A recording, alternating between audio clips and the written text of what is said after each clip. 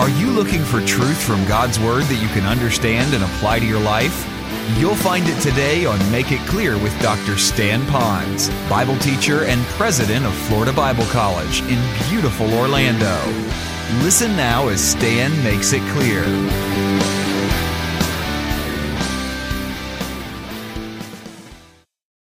Now, I'm going to take us through Luke chapter 2, phrase by phrase, because I like to exposit the Word of God. But before I do that, I want to set up for those of you that are kind of looking through the windows in on Christianity, and you're hearing a lot of Christian terms, but you don't know what they mean. I'm going to be using a term at least 7 times, probably more, and that term is going to be the word gospel. And for those of you that are new to this, you may not know what is the gospel. What does this word mean? Some of you hear the word gospel when someone says, that's the gospel truth, Well, I get all that slang. But it has a whole greater meaning when you understand what Scripture has to say, where God sovereignly taught us what that word means. So if you have your Bibles, whether you have a hard Bible like I might have or an electronic version, will you turn to 1 Corinthians chapter 15? You can kind of go forward. It's in the New Testament. Those of you that are traveling and you don't have a Bible and you can't look at it while you're traveling, you're listening on the radio or whatever, I'd like you to just listen, because I'm going to take you through a passage of Scripture. I'm going to give you what the word gospel means, and I'm going to tell you what it is, so that as I speak about the gospel and how it relates to the birth of Christ, you'll have greater meaning. So we're going to go to 1 Corinthians chapter 15, a very, very popular passage of Scripture that probably does one of the best jobs where Scripture interprets itself. But I'd like to have you look at it, if you will. We're going to look at the first few verses in the chapter. In verse 1 it says, now Paul speaking to the Christians who live in Corinth, to a church there, he wrote them a letter, and he says this, now I make known to you, brethren, the gospel which I preach to you, which also you received, in which also you stand. Well, let's pause here and just jump right into what does the word gospel mean. So if you would like, you can write in the margin of your Bible, the word gospel simply means good news, or we could say it, glad tidings. Can you imagine the good news that we heard today when a family found out that their child that had to have major surgery would be able to go home in 72 hours and that they're going in the right direction? To me, that's good news. When you go to a doctor and you get a good report, that's good news. When you finally do your taxes and you find out that you didn't have to pay as much as you thought, that's good news, isn't it? When you come home from the doctor and they say you're going to have a child, hopefully to you, that will be good news. But no greater news is there that God would love me and give to me eternal life. And now I hope we never lose the sparkle and the excitement of that, so that it would propel us to be able to share that with other people. So it's not just ho-hum, another special holiday during the year that really encumbers us with so many activities and so much to do, that we miss the very central part of this is the gospel. So remember, glad tidings, good news. You'll hear that again in today's message. But let's not stop there. Let's now explain what it means.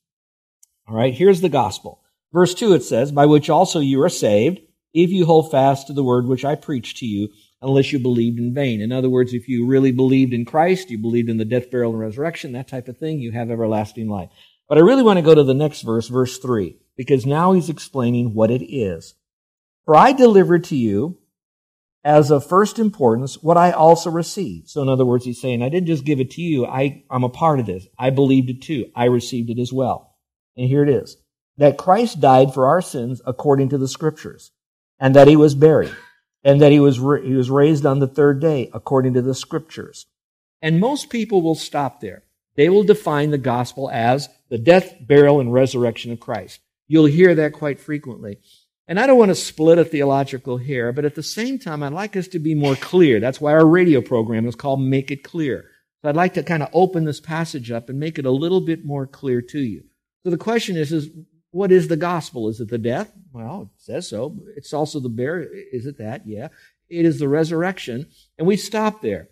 But if you continue on in the passage, as that's what you want to do, you want to take the contents of the verse and read it in the context of the passage, so you can get the correct meaning of this. So let's go a little bit further. He talked about the death, burial, and resurrection, but he doesn't stop there. And he goes on to say this, and that he appeared to Cephas, then to the 12. After that, he appeared to more than 500 brethren at one time. So there was a group meeting together. Boom, he met them. Most of whom remain until now, meaning that it happened that these folks that were alive when they saw Jesus, they're still alive today, testifying that they saw the real Jesus after he resurrected from the dead, but before he ascended to heaven. So now we have some real testimonies going on. Stay with me, and it goes on to this. It says, they remain until now, but some have fallen asleep. Not all of them lived, some died. Then he says, then he appeared to James, then to all the apostles, and last of all, as to one untimely born. He appeared to me also. And so he now talks about all the people that Jesus appeared to. So we're going back to the initial question. What does the word gospel mean? Glad tidings, good news. What is the gospel? And that's where people think it's the death, burial, resurrection. Now, I think if you want to have a large umbrella for what the gospel is, it probably more accurately ought to be the gospel is the death, burial, resurrection, and that he was seen of others. So it's maybe 4 parts instead of 3. Now I'm going to split a hair. If I'm really looking at the very essence of the gospel, that of the gospel that saves, being seen of others doesn't save anyone, okay? Being buried in a tomb or in the ground even, that doesn't save. That's not a part of the saving aspect of the gospel. What is a part of the saving aspect of the gospel, that Jesus died, he was completely dead, and that he came back to life again at the resurrection. So what's so important about those other 2 that will be included in Scripture under the umbrella of the gospel, the name gospel? Here it is. When you have Jesus dying, what proves that the person is really dead? You bury them. And of course, other times you might cremate them. But in these days, the biblical days of Christians and Jews, they would bury them. So the burial proves that there was a death. So the burial validates the death of Christ, which is part of the saving aspect of Christ. Remember, the key word is part of. Then it says he rose again from the dead. Well, again, if you want to have Jesus be who he is, God, he can't stay dead. He has to come back to life. That shows now that he died. He satisfied the payment for our sin, and that God smiled on all of that. Our sin was paid for. The death and the resurrection. Well, what does being seen by others prove? Well, what really that does is it validates the fact that he really did rise again from the dead. How do we know that? Others saw him. So technically, the gospel is the death and the resurrection of Christ. The burial proves there was a death. Being seen by others proves there was a resurrection. So yes, it's okay to put it underneath the mantle of the gospel, but the technical part of getting saved is the death and the resurrection of Christ. And all of that is the good news and the glad tidings. And you cannot have a death, watch this now. Let me say it another way. You can't have a resurrection without a death. You can't have a death without a life. And you can't have a life without a birth. And so when you come, you new folks, into Christianity, and we're celebrating the birth of Christ, we're celebrating more than just Jesus had a birthday. We're celebrating more than just a little baby that's in a manger. We're celebrating the fact that God became flesh, and to do all of that, he came as a child, an innocent little child, a baby. And when he came as a baby, he came then to live a life, then to go to the cross, to die a horrible, painful death, and to be buried, and then to rise again from the dead, and for people to see that he did that, to validate that what he said would happen, and that he did all of that, and others seen him. And all of that would be wasted on us, if we didn't engage ourselves in that truth. And the way it's wasted on us is we can know it intellectually that happened, and some people find that very difficult. But if we don't simply trust in Christ as the one who did that for us. So when we celebrate at Christmas, Jesus Christ, and I really want us to do that, and I want to take that away from you and your family. Carol and I will do the same. We want to remember Jesus and his birth, because he had a life and he had to have a birth. Now, I'm saying this to say this now. I also want to remember all of that is so that there would be the revelation of the good news of the gospel that now engages me to have eternal life and an eternal relationship with Christ. On that we should say amen. And so with that, I want to talk about the importance of the gospel. So let me set up our passage that we're going through that was so well read to us this morning. In Luke chapter 2, it talks about, and be not afraid, all that, the angel is speaking. The real question is, to whom is he speaking this, and when is he speaking this, and where is he speaking this? Well, when is he speaking this is pretty much at the birth of Christ. But where he's speaking it is in a desert-like community, and he's speaking it to a group of people that was at night. So I want you to think of the darkness of night. And if you could for just a moment in your mind, imagine what it would be like to go back to those nights. It would be pitch black, maybe a flickering campfire here or there. We don't know that it was a roaring, raging bonfire. We don't know. That could have been. But even then, it was just little fires, maybe a little lantern. And if you've ever been out where it's absolutely pitch black in the desert, Carol and I lived in Southern California, and you know there's just lights everywhere. But we've had the privilege of going into the desert of Southern California and be there even at night, when you can barely see the images and the reflections off some of the mountains because of the moon, but it is pitch black. To lay on our back and to look at the stars, it just seems like there's more stars in the desert than there is in the city, and we know that's not true. You just see them more then. But think about it. Day after day, night after night, week after week, month after month, generation after generation, decade after decade, century after century, doing the same old stuff with a bunch of sheep. And all of a sudden that night, the angels show up. Boom, they make that proclamation. I have to tell you, I would be afraid. When we were staying in the desert, we had the privilege of staying in someone's home. And they had left us their home to stay in the desert. We took our vacation, and I said, Carol, we can go on vacation. Where do you want to go? She said, well, where do you want to go, Stan? I said, well, it's July. I got a free place to stay. She said, really? I said, where do you want to go? I said, the desert. Who goes to the desert of Southern California in July? Well, we did. So we went into this lady's house. She was gone. I'm getting to sleep, 2 o'clock in the morning. I hear the most awful sound.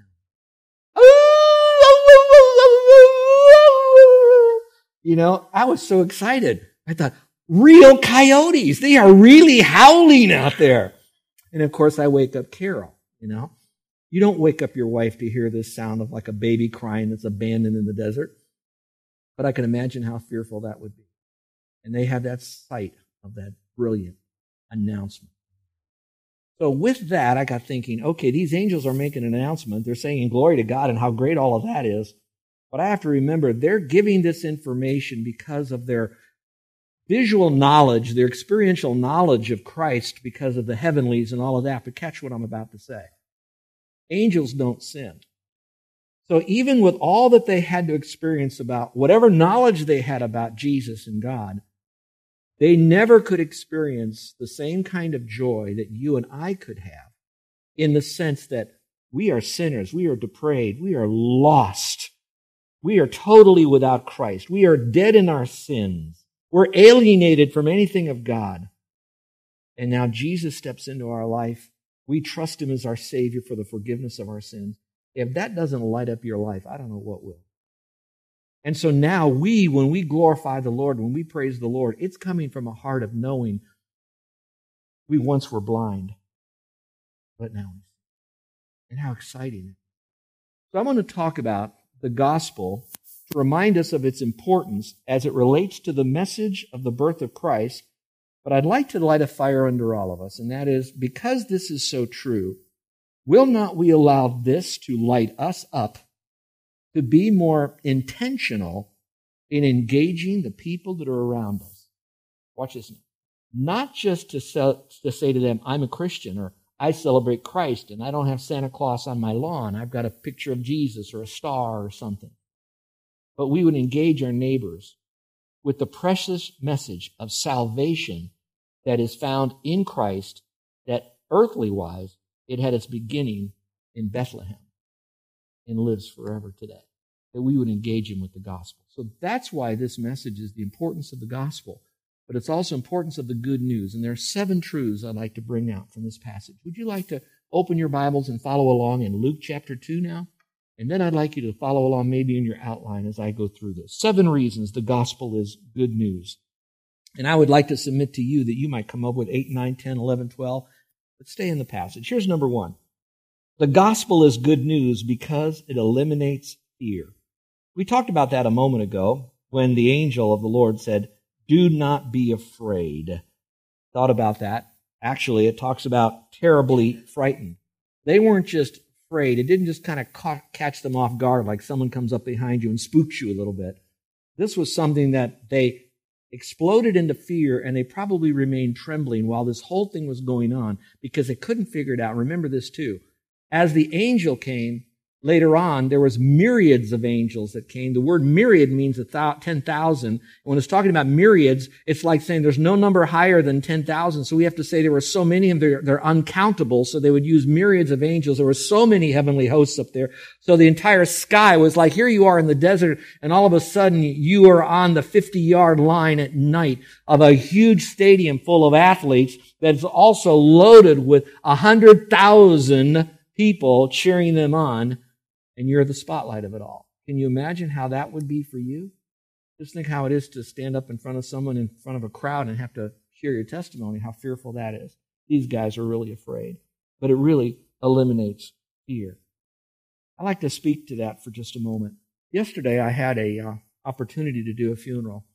What we've been doing here a little bit more is we're using our campus here, our church campus, that if we have an opportunity and people need to come in here to use our facilities for something that would bring them comfort, not just so they can have a party, but for comfort in here, that we could help them, that we would do that apart from the calendar and certain little guidelines, because we want to make sure we are good managers and stewards of this facility God has given to us.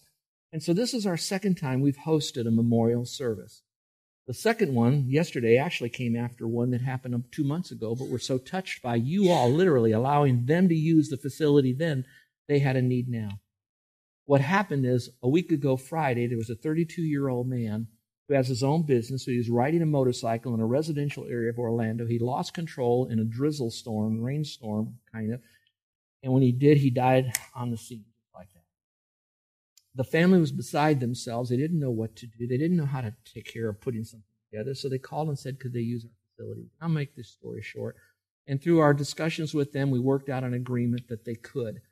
But I was always wondering, I wonder how many people would come, and are they ever going to get to the most important part? Because funerals are never about those who died. Funerals are always about those who are still alive, connected to them. So in the course of all of this, I asked them, I said, do you know how to put together a little format? And they said, no, we'll figure it out. I said, okay, if you need any help, let me know. Well, about 24 hours before the funeral, they called me and says, we are so confused. We don't know what to do. Would you help put this together? And I did. So I wrote them a format. And then they said, would you also speak? And I said, you bet I would. I said, I will do as best I can, not knowing this. And so as I went through the whole service, the place was packed, probably 4 times more people here this morning. And as they're all shuffling in, very worldly minded, you could see how they dressed, how they talked, and how they acted, and all of that. But they all came in. And when I got into the gospel, I simply said to them, after we set them all up so they would understand our respect for this person, the fact that we want to bring comfort to one another, but also this gives us an opportunity to prepare for the future, our eternal future. We went into the gospel. And you're always nervous. I would be nervous because I don't want to get into the gospel when they didn't ask me to give the gospel. I don't want anybody to come to a funeral about someone who died and say, you know what, y'all are going to hell if you don't trust Christ. You don't do that, at funerals. So how do you engage them in an appropriate, loving, Christ-like way? I had a bunch of my brothers pray for this, and then we went ahead and I did the service. Well, now I'm over in the fellowship hall, and people are eating in there, and I'm just kind of standing around seeing if they need any help or anything. And a lady came up, and she says, I'm the sister of the person who died. She says, I want to thank you for giving to us, to our people here, that message of salvation found in Christ alone. I said, really? She said, let me tell you, I grew up in a home. My daddy wasn't the way he should be. And I was very fearful about my life, what it was going to turn out to be. I was fearful about my future. I was so confused. And so as a young teenager, I stumbled into a church, not knowing where I was going to go with this. And I walked into the church office and I sat down. I was invited to sit down by the church secretary. And the church secretary said, may I help you? And she said, yes, I'm so fearful about death. I'm fearful about my life. I'm just scared all the time. And that church secretary, like many of our people right here, knew exactly what to do. She, in a sense, with her words, put her arms around that girl who was so fearful as a teenager. And very carefully and clearly and compassionately shared the message that salvation was by faith alone. And she's now telling me her testimony. Everybody's all around, milling all around, and she's now pouring her heart, crying. And she says, from that day on, I knew that I had eternal life. My fears that were so much enslaving me were gone, and I can face the loss of my brother and be what I hope to be is an influence on my family. Thank you for reminding me. Now let me say this to you. This is not an attaboy for Stan Ponz for doing this. What this is a testimony to stand strong and last long in every situation, to be gospel Jesus-centered in giving out the gospel, because the gospel will eliminate fear.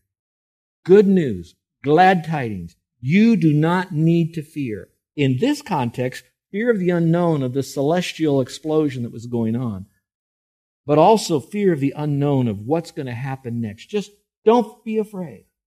And I'd like to submit to any of you that are listening to me today that if you're facing an unknown in your life, I'd like you to listen again to the angel of the Lord say to those shepherds, and for just a moment you become a shepherd on a dark night of a world that might be very boring to you, and say, don't fear.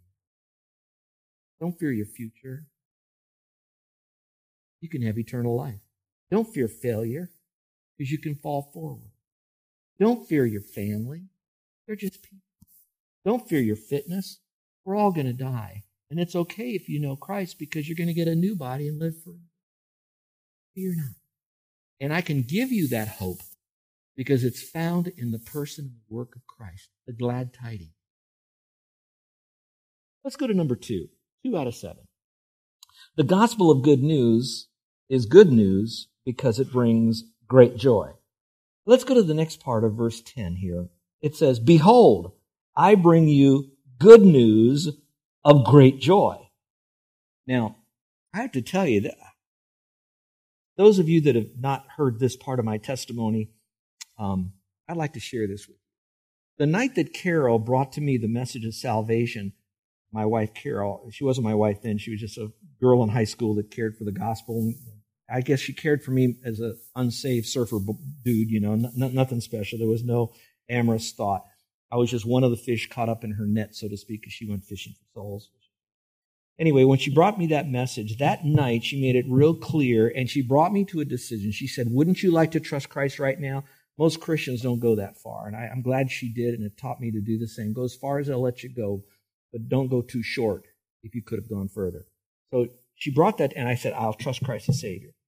I got home that night. It was very late after the youth meeting because it was after a major night football game. I walked in the door. My rough and tough, hard to diaper construction dad waited up for me. He never does because he gets up early and had to work a hard day. He's a worker.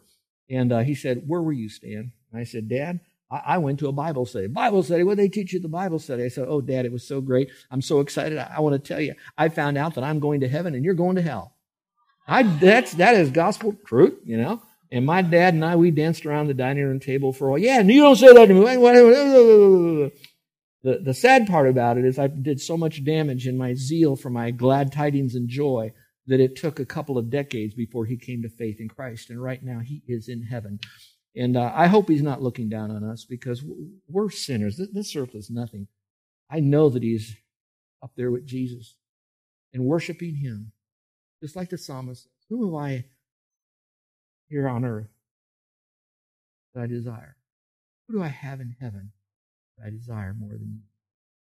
Nobody. It's all about the Lord. And I hope it would bring us great joy. I've seen many people because of that. Look, if you will, or maybe this will help you. I like John 15, and this verse is this. These things I have spoken to you, Jesus speaking, so that my joy may be in you and that your joy may be full. So watch what I'm going to do up here for a moment. The gospel is good news because the gospel is the work of Christ on the cross, the death and resurrection. Stay with me now. But there is no work of Christ on the cross if you don't have the person of Christ. So the gospel is the person and the work of Christ. All right, so when I trust in what Christ did for me, I believe what he did because he said he did all of that for me, forgiving me of my sin. He did all of this to pay the ticket to heaven. I'm trusting in him. So now when I do that, I then receive Christ. He now lives inside of me, the hope of glory. Watch this now. So now I am joyful about the gospel that put Christ inside of me. I'm joyful for the gospel for what it forgave me of, my sin, and what it gave me, eternal life and a new life in Christ and heaven and all of that to boot. I'm all excited about that, but the real joy isn't only in the work of Christ. The real joy is found in Christ. And when Christ is inside of me, this is what really gets cool, is that no matter what I go through, I can still have His joy. You're listening to Make It Clear with the teaching of Dr. Stan Ponz, founder of Make It Clear Ministries and president of Florida Bible College in beautiful Orlando, Florida. Make It Clear is dedicated to taking the Word of God with clarity into every person's world. It is the support of listeners like you who make the ministry of Make It Clear possible. You can provide your tax-deductible gift to Make It Clear online by going to makeitclear.org. Or you can mail your gift to Make It Clear, P.O. Box 607901, Orlando, Florida, 32860. Thank you for helping us make it clear. If you would like to have Dr. Ponz speak at your church or event, please send us an email at tellmemore@makeitclear.org. Thank you, and remember to make it clear.